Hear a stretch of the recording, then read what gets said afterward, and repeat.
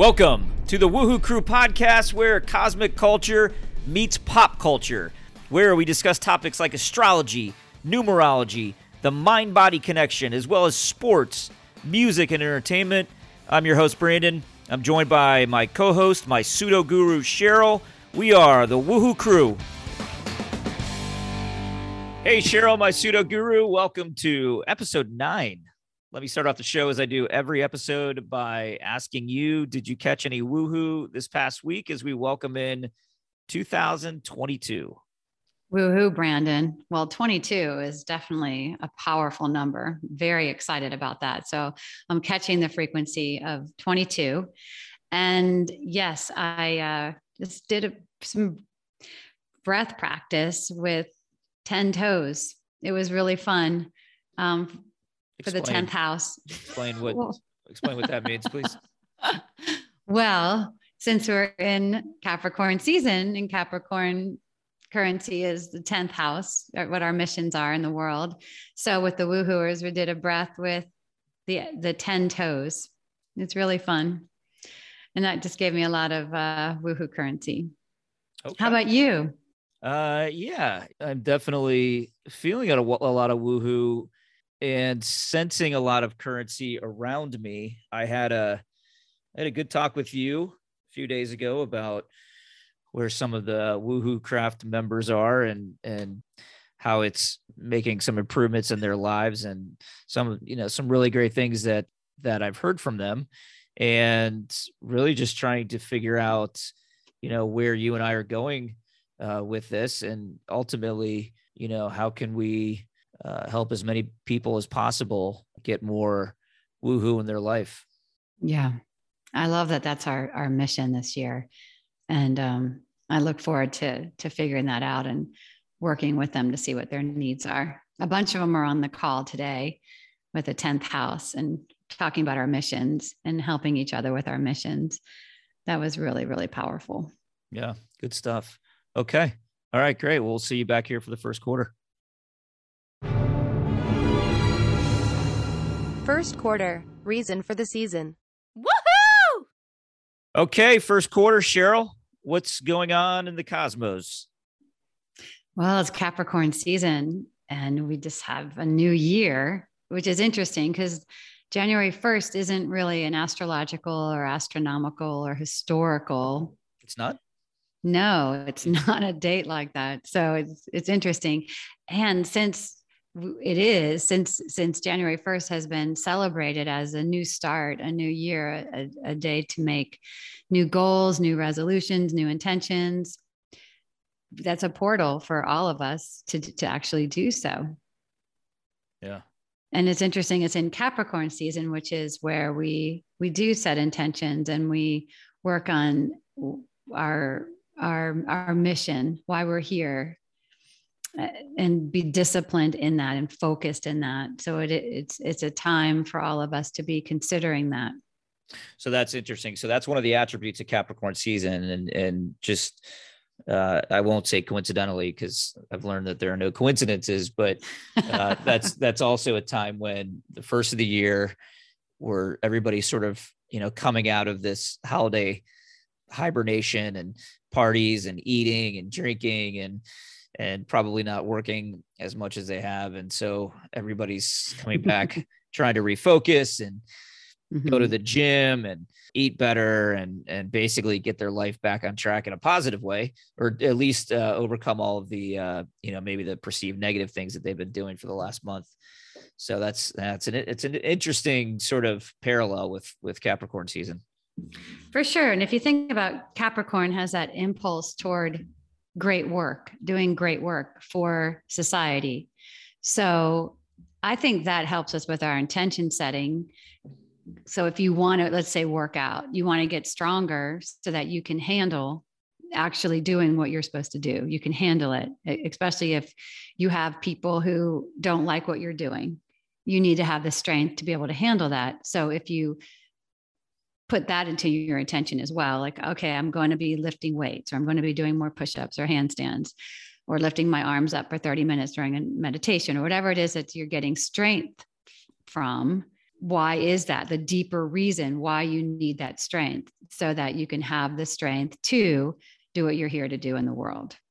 But how does somebody, I mean, it's, it's widely known, and the lack of time that people are able to stay with these resolutions or these initiatives that they start, doing on January 1st. Why is that? How can people, I mean, I guess it's pretty obvious why, it tends to taper off sometimes as soon as like the first week of January, but how can somebody keep it going, throughout the year and maybe throughout the rest of their life?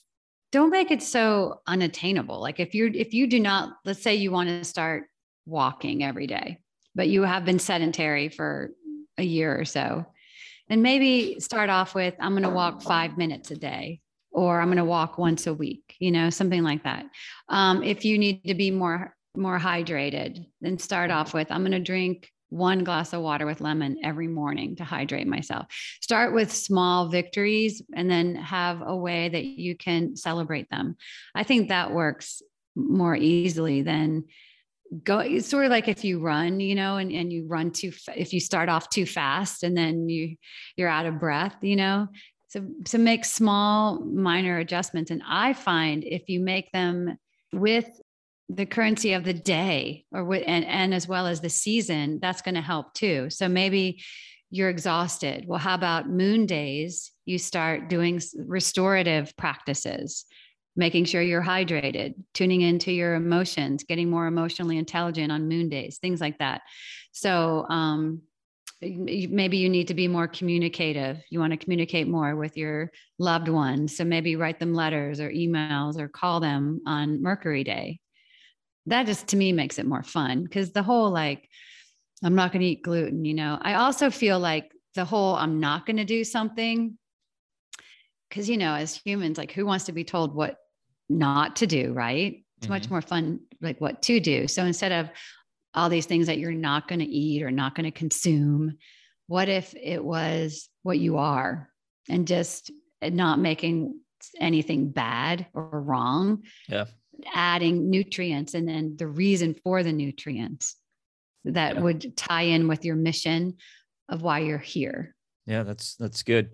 That's good. A little trick I learned, because I find myself, I'm kind of a habit guy. I have a routine and habits, and I like structure in my life. But one of the things, so I've been very intrigued by the process of trying to build a positive habit in your life. And one of the little tricks I learned was, and this may just work for me, but not to talk about this positive change you're making in your life. And there's an interesting reason as to why it works for me, and I think when you start to verbalize and tell people, oh, I'm going to go to the gym every day, you sort of have already convinced yourself that you're already doing it and that you've already achieved something. It's a weird little psychological thing that, again, works well for me. Not sure it's going to work well for others, but I tend to keep those things to myself until they become a habit. And then it just, it may come out in general conversation. Oh, I like that. And that probably has to do with the fact that your sun is in Scorpio, right? Because we like to do things privately. I'm the same. My moon's in Scorpio. I do not like to talk about all the rituals and routines that I do, mostly because it's so many and it's ridiculous. But yeah, I'm very private about those things as well. So I don't announce that kind of stuff either. Yeah. And I like that. But for some people, perhaps announcing it and having a person, like a what's that called? Somebody who keeps you accountable. Accountability partner or accountability group, that can really help as well. That can help too. You're right. So I guess it's a matter of finding what's going to work for you by, taking a few of these things that have worked for other people. But that's interesting. Well, we wish everyone out there listening good luck. Any positive things you're trying to do, and hopefully a few of these things helps. Yeah. And the woohooers, they've because now they've had since the Libra season when we started. So they've had a different breath every day, right? That goes with the astrology and the days of the week. So I encourage them to pick one breath that they could do for their own amount of time each day and be their own authority with leading it. it's been interesting to see which ones that they've chosen. And I think that's really helpful too. I mean, definitely that's a way to me, that would be but I guess I would consider it biased, right? To pick a breath to do each morning, and perhaps something to hydrate with. Those are two really amazing things that you could start with. Yeah. To start your day. Cool. Yeah. Okay. Well, happy new year. 22. It's a big year, and you have 11 in your, right? Because you were born in November. So your November, so 11 is your karma. And I was born on the 11th day. So it's my dharma. And then 11 twice, 11 and 11 is 22. So it's twice the power of 11. So it's a very powerful year, 22. That year, it's the number of double 11, so that anything is possible. It's all about your perception. And I think in this day and age, perception is one of our greatest currencies. It's how you're perceiving things. Yeah. Cool. So to consider that with your intentions. All right. Well, I'm excited. I'm excited for 2022. Thanks for sharing. Okay. Me too. Okay. All right. Bye-bye. We'll see you back in the second quarter. Second quarter. Woo wire. Woohoo! We're back. Second quarter. I tell a story. Pseudo Guru channels a cosmic force on the Woohoo Wire. And we ask that cosmic force a question about my story. Today, I want to talk about Tiger Woods, arguably one of the two best golfers of all time, one of the most famous men on the planet, a once-in-a-generation icon. But he also had one of the most spectacular falls from grace that we'll ever see. Tiger was a golf prodigy. He started playing basically when he learned how to walk. He shot a 48 at age 3. He broke 70 at age 12. So for those of you that don't play golf, those are incredible numbers. Many people play golf their entire life and they never break 70. I'm one of them. He did it at age 12. His biggest influence in his life was his father, Earl. Earl taught Tiger the game of golf. He taught him his work ethic, confidence, and just about everything else you need to be a champion. And beyond golf, by all accounts, Earl was a great father. But Earl, who was married to Tiger's mom until he died in 2006, wasn't the greatest husband. In fact, it was pretty well known by everyone around him that he had multiple affairs. In a recent documentary, Tiger's high school girlfriend recalled this phone conversation that she had with Tiger, where he was crying to her on the phone that not only was his dad out with this strange woman that night, but Earl didn't try to hide it from his son. And that last part really bothered him.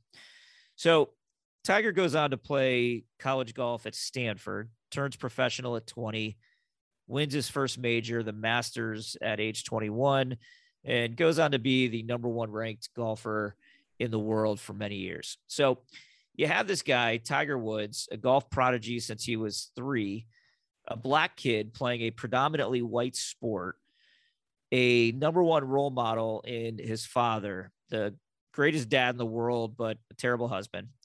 Tiger's in his 20s, making hundreds of millions of dollars, single-handedly changing a major sport in black communities and around the world. Probably the most famous person in the world and hugely respected. He really didn't have any flaws that the public could see. It's an amazing place to be in your 20s. Just imagine what that would be like. Here's a quote from Earl about his son, Tiger, in 1996, before Tiger won that Masters at age 21, just to give you an idea of some of the pressure he was feeling. The quote is, "Tiger will transcend this game and bring to the world a humanitarianism which has never been known before. Sometimes I get very emotional when I talk about my son. My heart fills with so much joy when I realize that this young man is going to help so many people. The world will be a better place to live in by virtue of his existence and his presence. This is my treasure. Please accept it and use it wisely." So it's pretty obvious he's proud of his son and that they have a tight relationship. But man, I mean, talk about pressure. My son will transcend this game and bring to the world a humanitarianism which has never been known before. I mean, wow. So Tiger gets married in 2004, around the age of 29. Then his father, Earl, unfortunately dies a couple years later in 2006. And expectedly, Tiger's crushed. So much so that he considers quitting golf.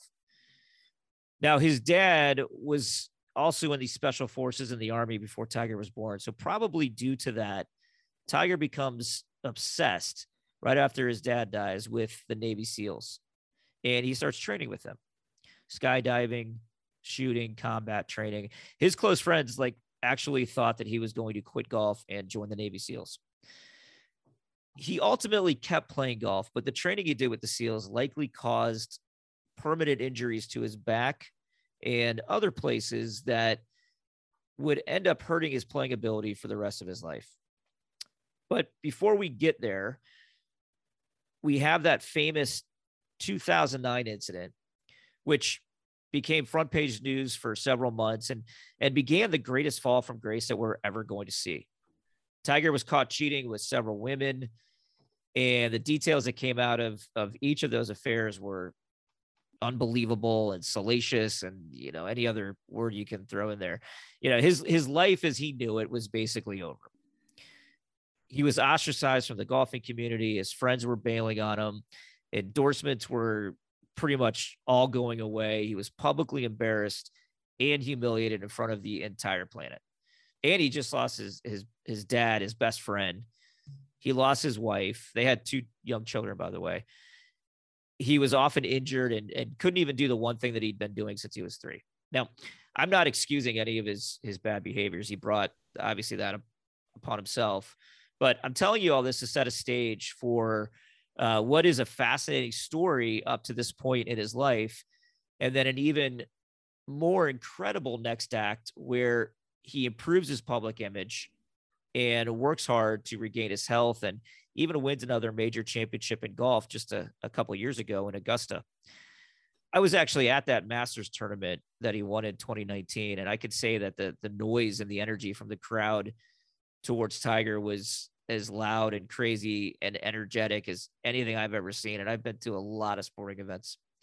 There was so much electricity in the air, and everybody wanted to see this guy who might be the greatest ever, who just went through many years of complete turmoil, get back on top again. I mean, it was, I can't even describe the atmosphere at Augusta National in 2019. So my question is, how does someone with that great of a rise to the top and an equally great fall to the bottom manage to climb that ladder once again and regain that legendary status?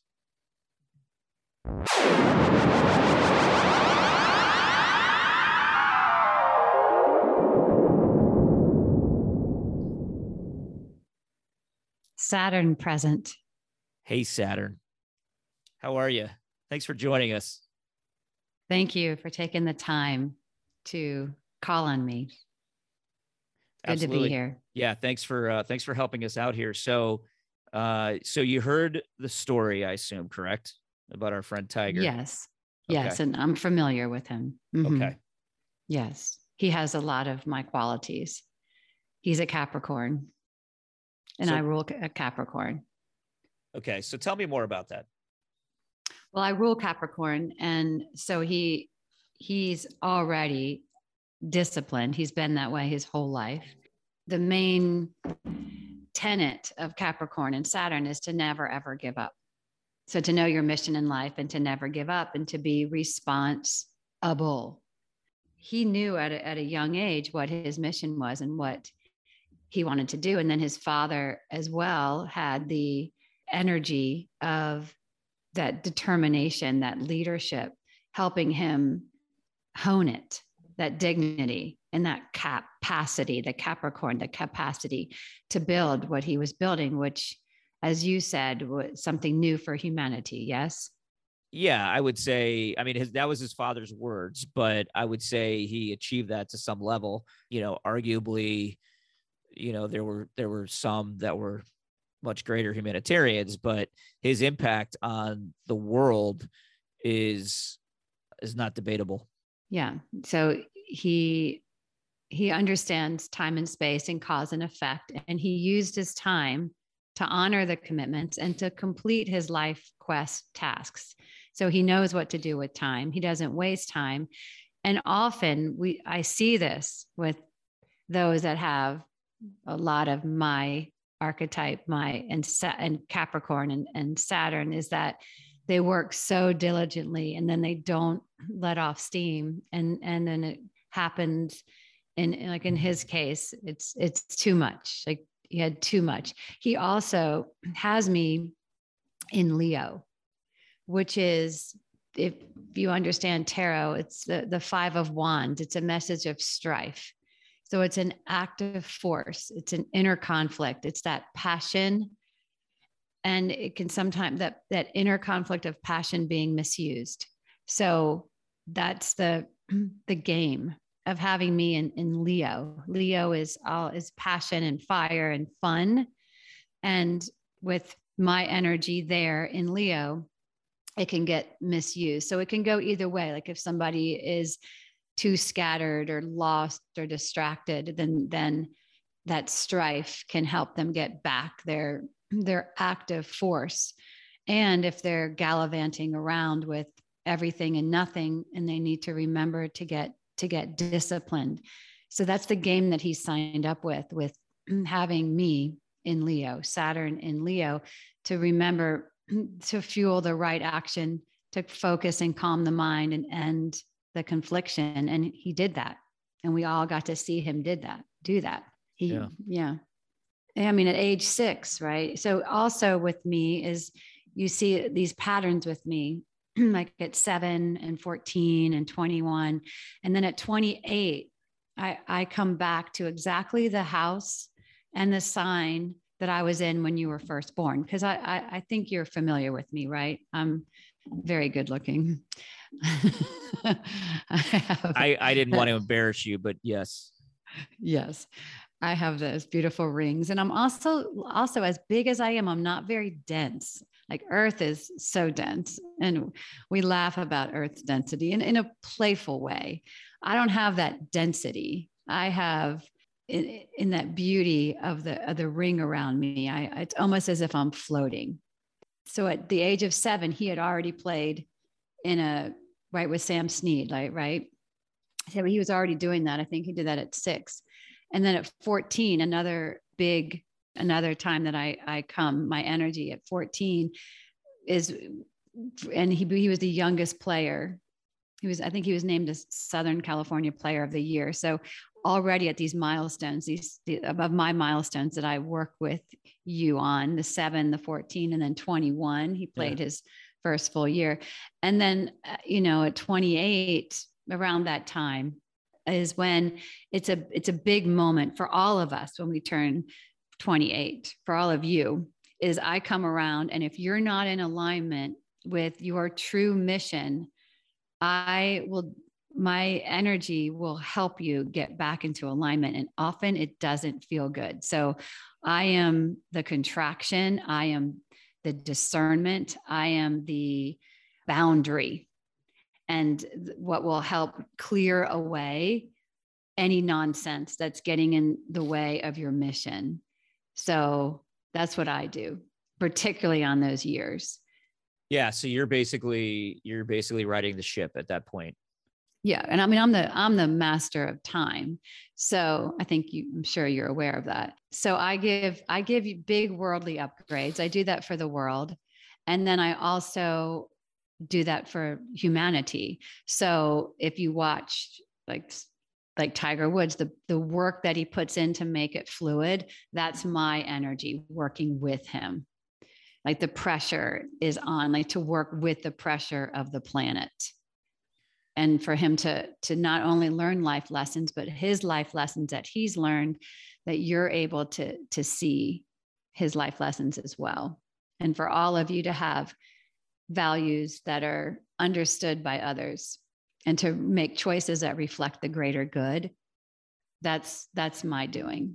So how does it, go? All right. So let's go back to Tiger after the scandal came out in 2009. Okay. And he's, as I mentioned earlier, so his dad had recently died. Let's say 3 years prior, he died.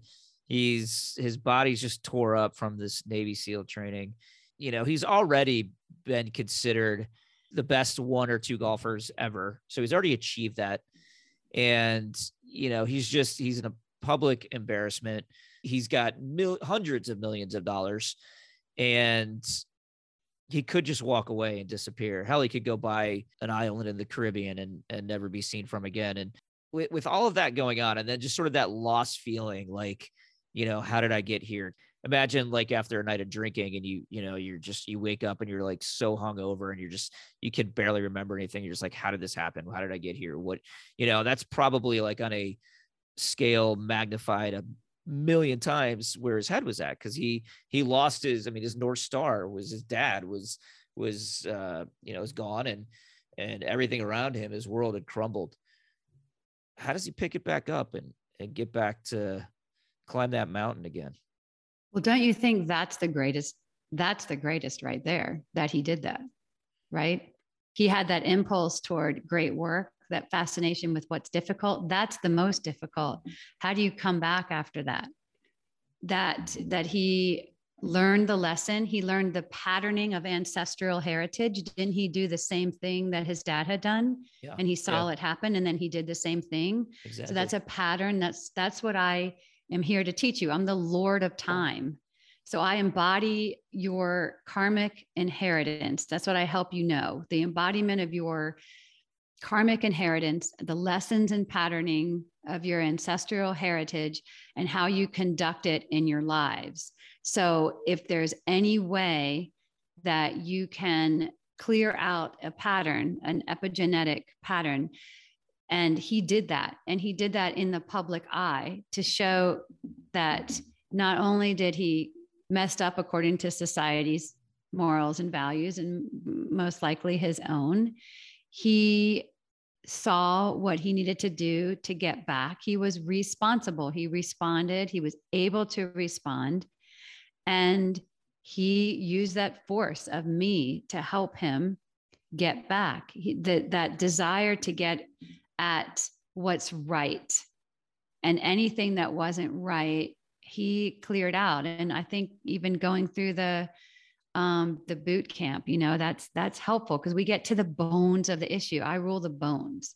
So he got to the bones and the skin, and what holds him together, what holds him up. That's me. And almost as if he in a way, he had a death, right? Like he had, that's what I helped do too. Like he had to have that in order to come back, and kind of a metamorphical death and kind of a decreation. And he needed to do that in order to come back powerful, to teach us that we can come back, that not to do that, not to just hide under the covers, because it's not about the money or the fame. It's about when you mess up and how can you come back? Yeah. Yeah. That discipline, that's called discipline. So he was disciplined, this Capricorn energy. He was able to infuse his morality and his integrity into his social position. And he embodied self-determination and focus. And he came back. He came back to what he wanted to master. And yes, he mastered the art of golf, and he mastered the art of apologizing, from what I see. And I'm a far out planet, but I see, because I rule time and space.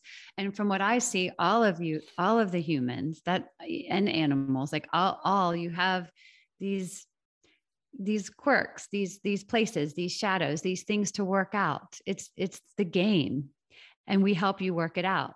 So I help you really get efficient and clear it out.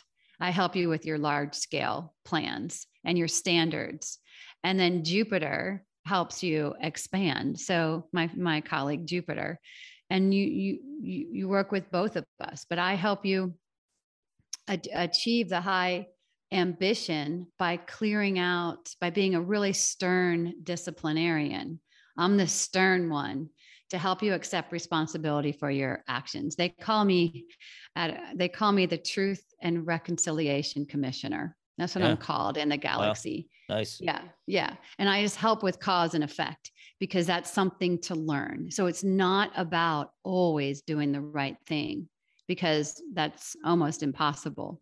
It's about when you slip and when you mess up and when you're as bright as he is, when you're as high a frequency as Tiger Woods. He has that name, Tiger and Woods, both high frequency words. And what he came here to do with all that lightness, there's always a shadow. Yeah. And it's about owning it, owning your shadow. And what are you doing about it? That is the greatest impact for humanity. Yeah. Great stuff. Thanks for looking out for our friend Tiger. And I'm sure you've probably looked out for me as well many times. Yes. Thank you. Mm-hmm. Thank you for being here and keep watching over us. Yeah. And reach out to me anytime or just touch your middle finger. That's the antenna to me when you need a disciplinarian, when you need focus and discipline. And also remember to be careful of not canceling. That's a thing you're all doing now, right? Canceling people because of their shadow. Like let them own their shadow and see what they do with it, like he did. Yeah, that's great. Mm-hmm. It's great to know. Okay. Thank you, Saturn. Thank you.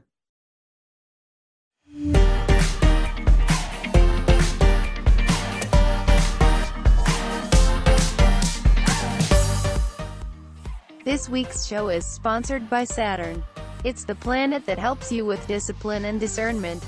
So call upon Saturn to catch the currency of step-by-step follow-through.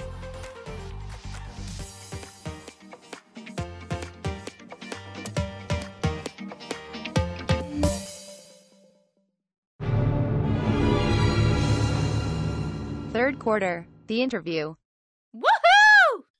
Okay, welcome back to the third quarter. We have a very special guest today. Cheryl, who do we have? Who are we talking to? We have Bruce Crawford. Wow. Yeah. I've heard a lot about this man. Yes, my husband, my main man. And he's a true Capricorn. So welcome, Bruce. Welcome to the cast. Well, thank you. Happy to be here. And I guess I'm a little confused. Should I be calling you Cheryl or Pseudo Guru or Lady Inhale for purpose of this podcast? Whatever you want, as you normally do. Yeah. Okay. Any of those, I'll answer to. I'm just no pet names that you guys have behind closed doors. Snookums. No. There you go. No. Yes, I'm multifaceted. You can honor my the fact that I'm multifaceted. Well, welcome to the show. So it's Capricorn season. This is your season. And Brandon, Bruce has a lot of Capricorn. He has a stellium there like you do in Scorpio and Sagittarius. So he has a lot in Capricorn. And then he also has a bunch in Virgo, which is how him and I think that's what we have in common is Virgo. Sure. So with Capricorn, he has his sun in Capricorn. He has his Mars in Capricorn. So he takes action there. He has his Mercury in Capricorn, how he communicates.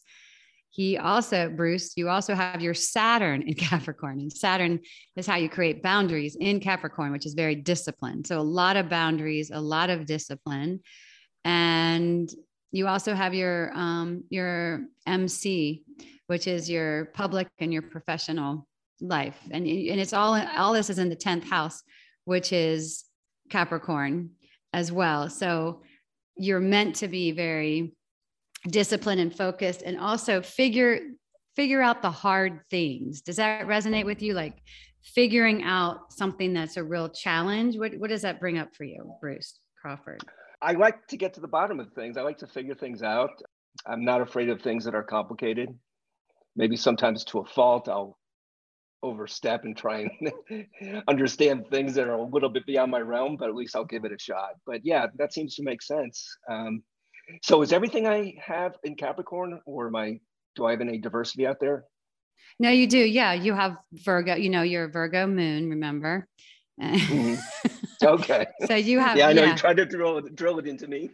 Yeah, you have 3 planets in Virgo, and then you also have, and then you have your Aries, your rising Aries. So this explains why you're a runner, why you're like to be number one, why you love sports, why you always played sports. You're disciplined, and then the warrior, the Mars energy of working hard with your discipline. So everything makes sense. But yeah, you're not all Capricorn, but you have a lot there, which is discipline and focus and self-determination and figuring out what's hard.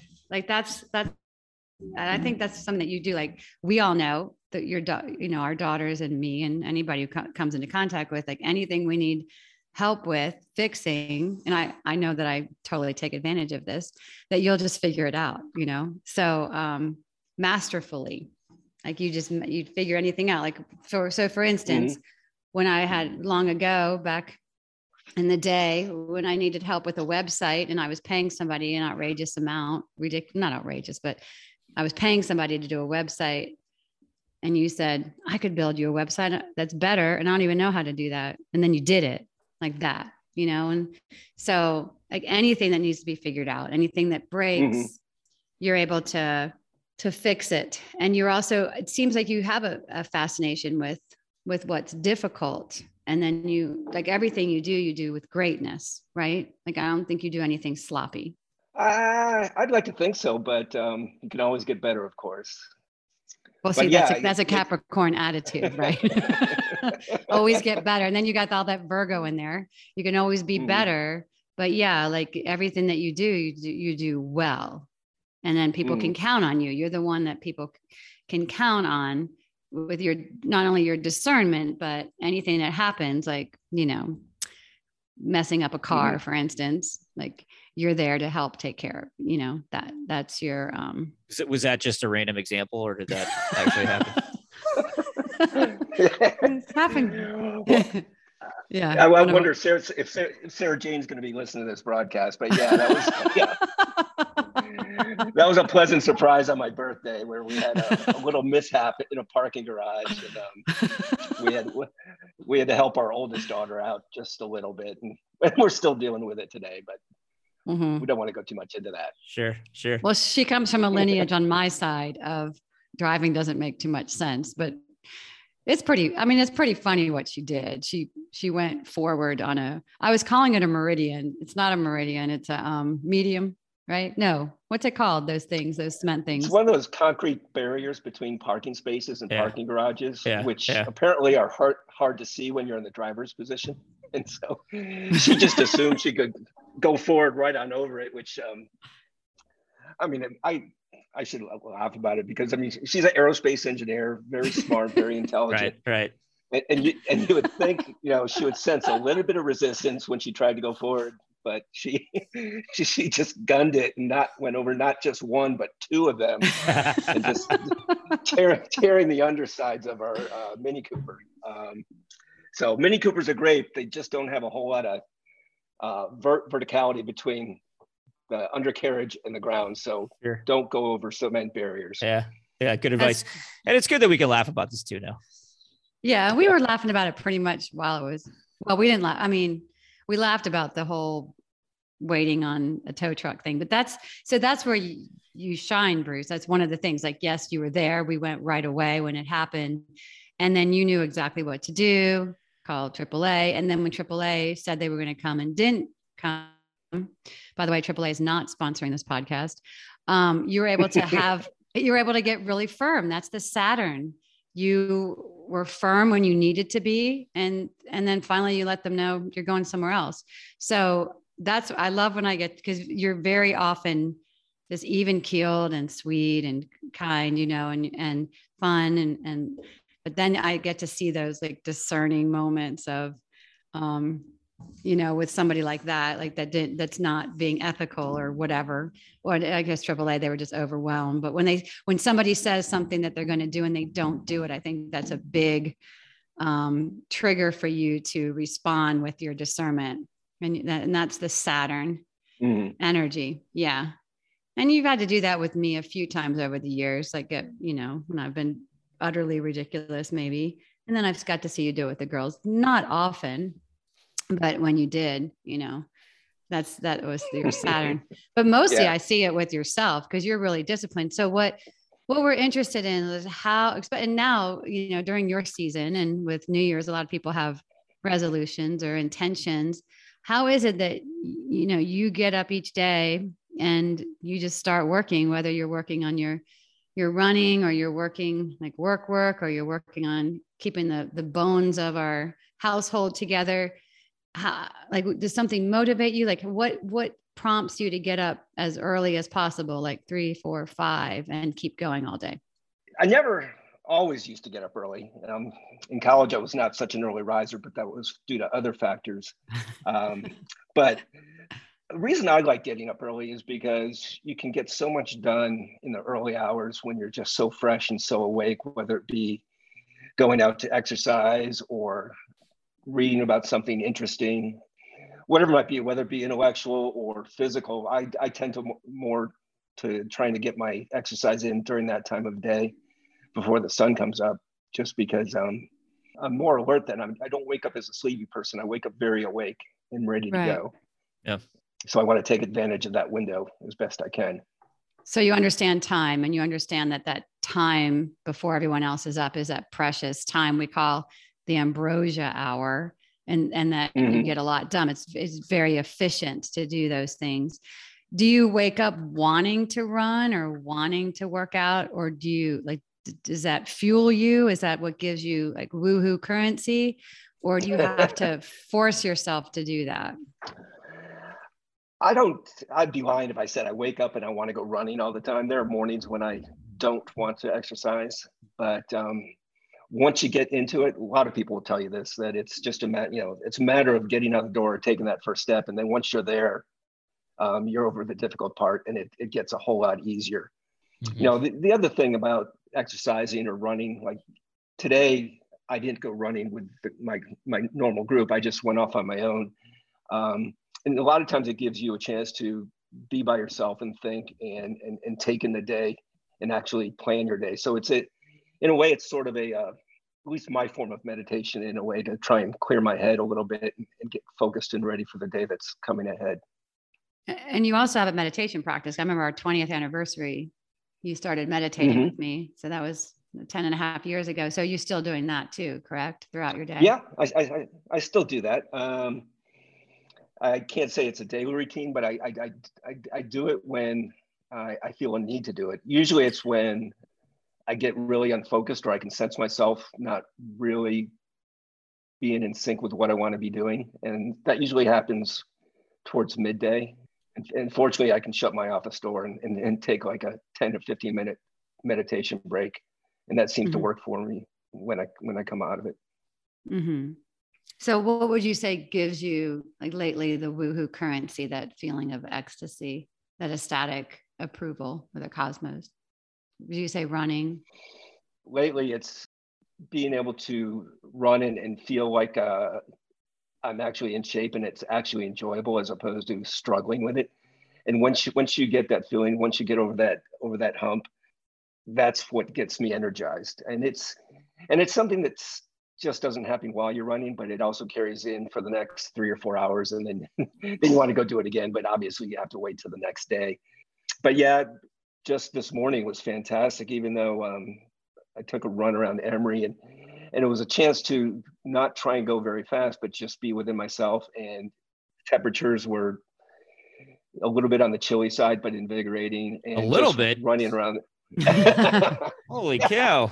But if you're a Capricorn in general, right, in this part of the world, the Northern Hemisphere, the tendency for Capricorns that would be that winter is their season, because that's their season, right? So they can handle the cold.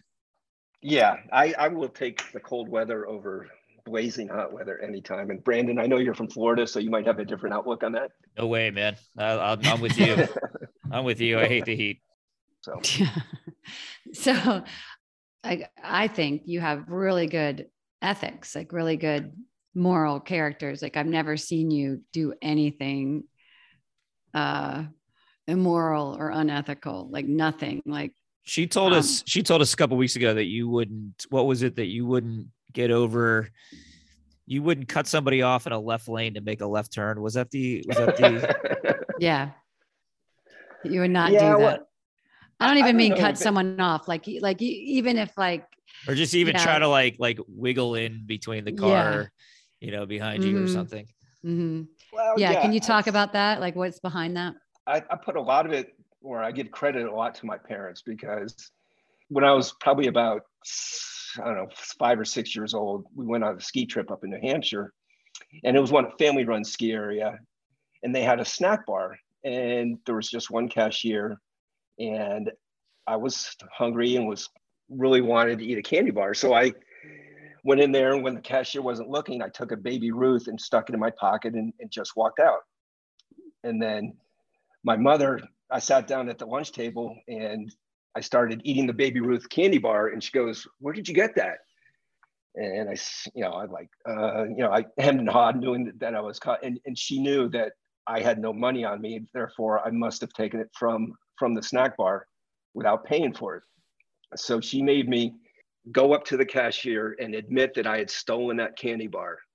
And I was so afraid to do it because I thought I was going to get in huge trouble. But it turns out the cashier was very forgiving and said, "That's okay. Go enjoy your candy bar." So that taught me a couple things. One, that don't steal, because your mom will make you go do something very uncomfortable. But it also taught me about, the kindness of the cashier and forgiveness. The other thing, we weren't a very religious family, but one thing my dad always taught me was, basically the golden rule, do unto others as you would have do unto them. And I kind of learned that at an early age. And the story about like cutting in line or trying to cut drivers off, I can remember back to childhood when I was 11 years old. Our Pop Warner football team took a trip down to Florida to play in a bowl game, as an 11-year-old. But we ended up going to Disney World, and I was with a bunch of the other 11-year-old football team players, and we loved Space Mountain. And we kept going up, ride Space Mountain, cut back down, get back in line. So about the 5th time, we, got off the ride and went back in line, and a couple of my buddies wanted to cut in front of this family as opposed to going to the very end of the line. And I remember the golden rule that my dad taught me, and used a lot of my empathy skills to say, how would I feel if somebody cut in front of me and I refused to do it? Whereas all my friends cut in line and I just went to the back of the line. So I kind of took that and apply a lot of empathy with anything that I do in terms of, if someone would do that to me, how would you feel? So if there's a traffic jam, I'm usually the one who will, do the alternating as opposed to trying to go first. That's Good kind story. of where it came from. Yeah, that makes sense. Cool. Okay, so I have a couple of questions. Sure. So you two have been married for how long? It was 30 years 30. on the 22nd of June. It was 30 years. Yeah. Okay. 30 years. Congrats, by the way. That's pretty amazing. Thank you. Prior to meeting Cheryl, what was your level of involvement in some of these things that we're talking about now, whether it's, we talked about meditation. We just talked about your Capricorn and your relationship to that, yoga, things like that. What was your involvement in those practices? Basically zero, to be honest with you. I mean, I knew of horoscopes by looking at the newspaper. They're always underneath the comics, and I could look at Capricorn and see what my day was going to be like, or my year. I didn't put a whole lot of stock in it, to be honest with you. But Cheryl's been a great teacher. She got me into yoga. She got me into meditation. She's getting me to understand, the astrological aspects and the human design.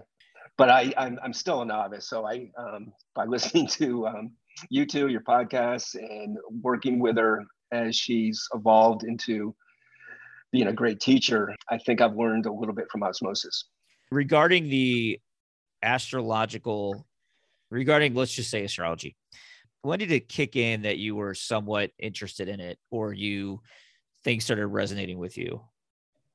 I think when it got grounded in the physical aspects of the planets and the way that the universe is aligned.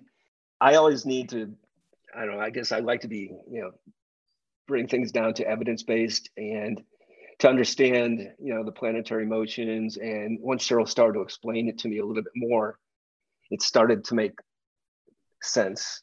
And so, being to take the physical and migrating that to the spiritual, emotional, and how you behave, how you act, how you interact with people. Sure. Yeah. Okay. And then as far as, so meditation, is that something that, how long have you done that for? Just, I know you said you're sort of off and on, and for myself, it's probably been an off and on 10-year thing that I've been practicing as well. Well, I think, Cheryl, you said it was about 10 years ago. We went off to what I called it meditation camp. I mean, she had been doing it for quite a while, but we went off, had the chance to go to the high desert of California. And I was of the mindset, like, I'm not really sure what I'm getting into. But you had seen a huge shift in me. That's why you saw what it did to me. He saw, that's evidence, right? He saw the shift in me, which was tremendous. So he wanted to meet my teacher. So that was, and it was like, it was not a camp. It wasn't fun. I know it wasn't a camp. Right. But we called it that. We was like a retreat. It's funny, you think of a retreat, but it's heavy duty meditation. And then you practice yoga in between, but it was really powerful. And we were initiated with a mantra. So that's what you practice, and you still do. It's a form of transcendental meditation. Yeah. It's a fabulous training. So what would you say to anybody, Bruce, that may be interested in getting into meditation? People shouldn't be afraid of it. It's something that doesn't take that much to get into in terms of practicing meditation. It's just a good way to settle the mind and let things come to you as opposed to like you trying to control the way your mind is working. Just let it go on a freedom of thinking and see what happens. And it'll be amazing where it takes you. And then when you're done, you just feel a little bit more refreshed. So yeah. I have a similar experience. Okay, well said. Yeah. It's like how like our organs do, a lot of them, the digestive organs, how they'll sift through what's necessary for us to live and then what's not even should be in our body, and they clear that out. So meditation's like that with the mind. It just filters out all this stuff, particularly our subconscious mind that we've picked up that we don't need anymore. So then we're more focused with our missions and visions in our mind. That's what it does. It helps take stuff out, like vacuums out almost. That's what's so cool about it. I have found a lot of times when I sit down to meditate, if I haven't done it in a while, it usually takes about a good 10 minutes to reach that space where you aren't worried about, things that you haven't done or things that just happened. But the more you do it, it's easier to get into that meditative state where your mind is totally open to what may happen. And I can't say that I've had like out of body experiences per se.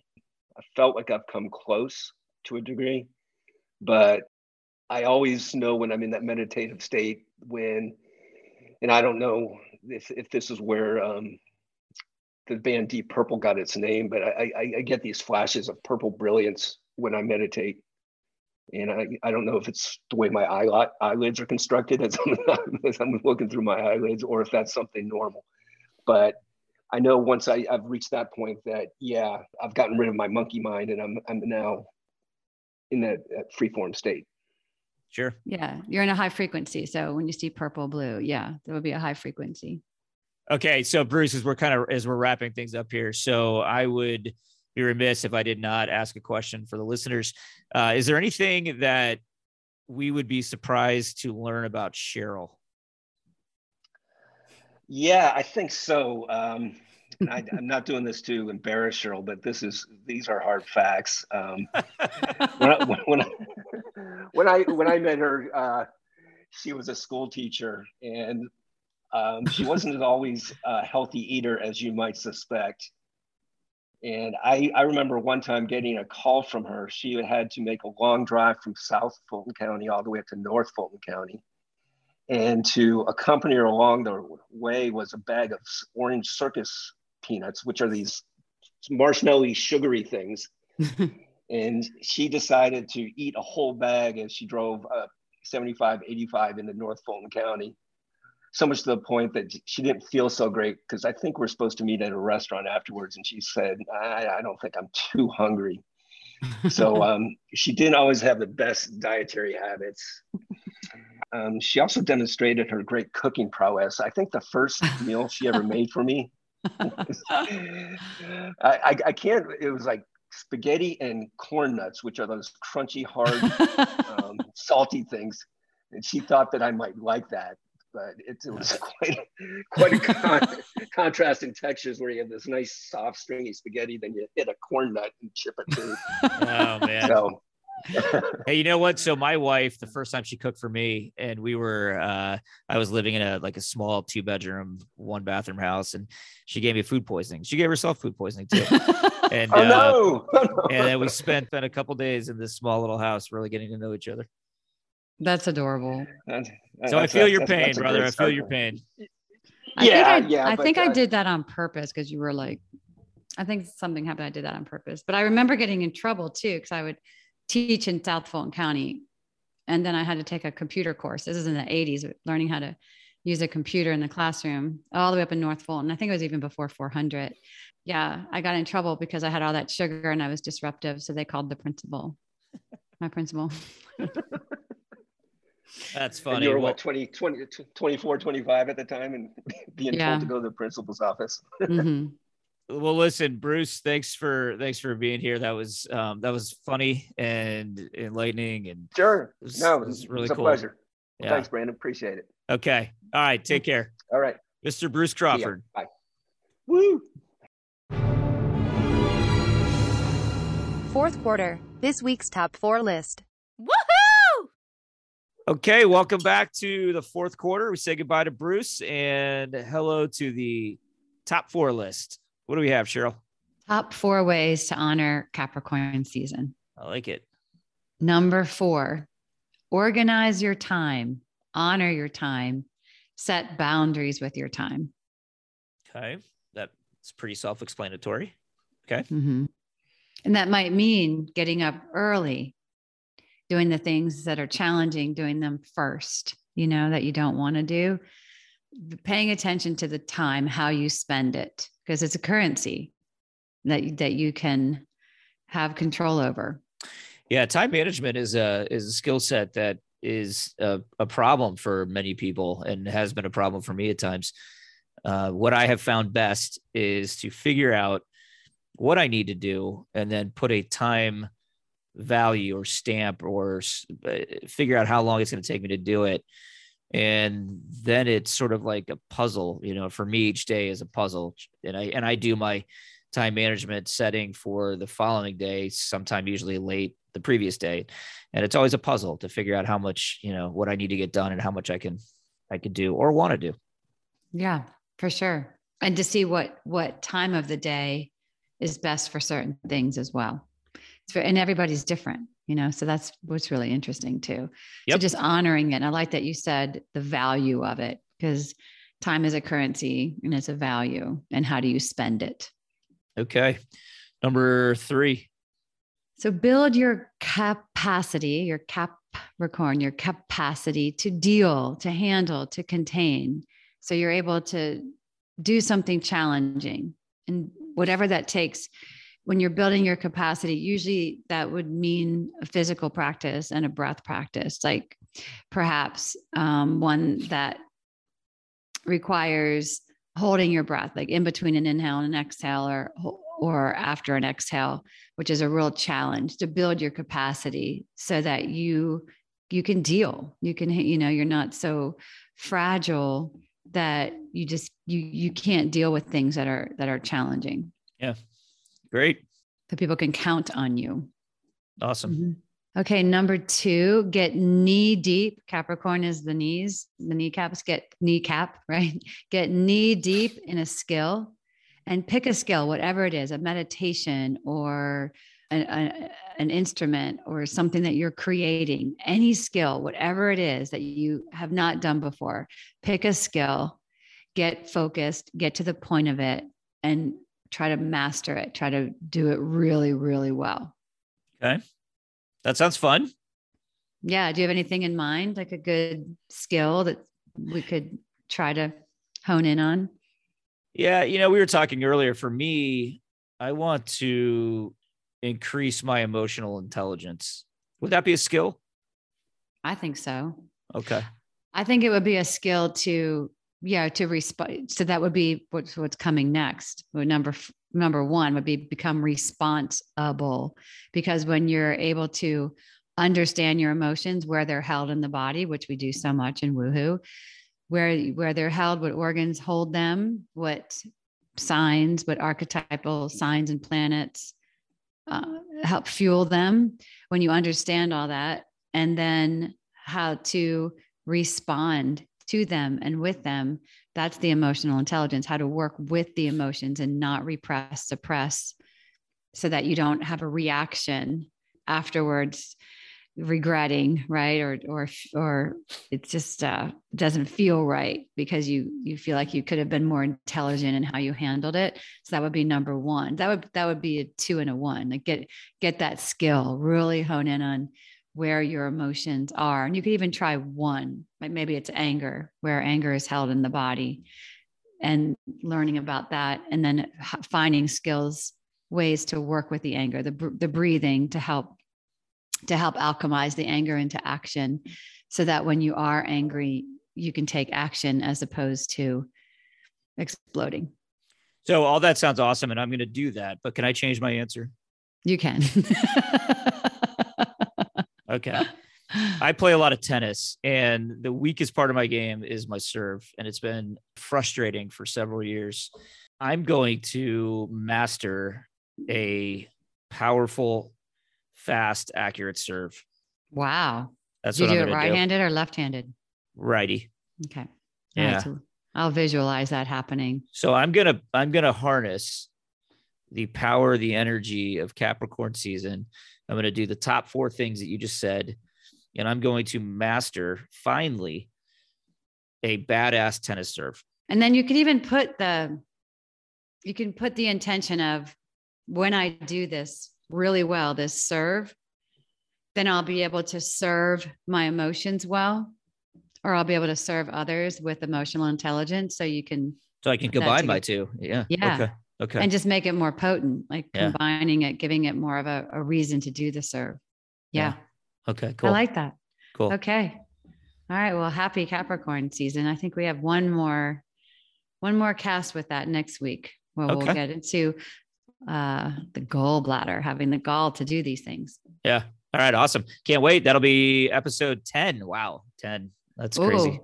10 with it being, the 10th house too. That's very interesting. Okay. Well, I look forward to hearing about your service. I like that it's called a serve. That's interesting. Yeah. Thank you for your service as well. Okay. Thank you. You guys take care. We'll see you next week. Yeah. Woohoo. Woohoo. Thank you.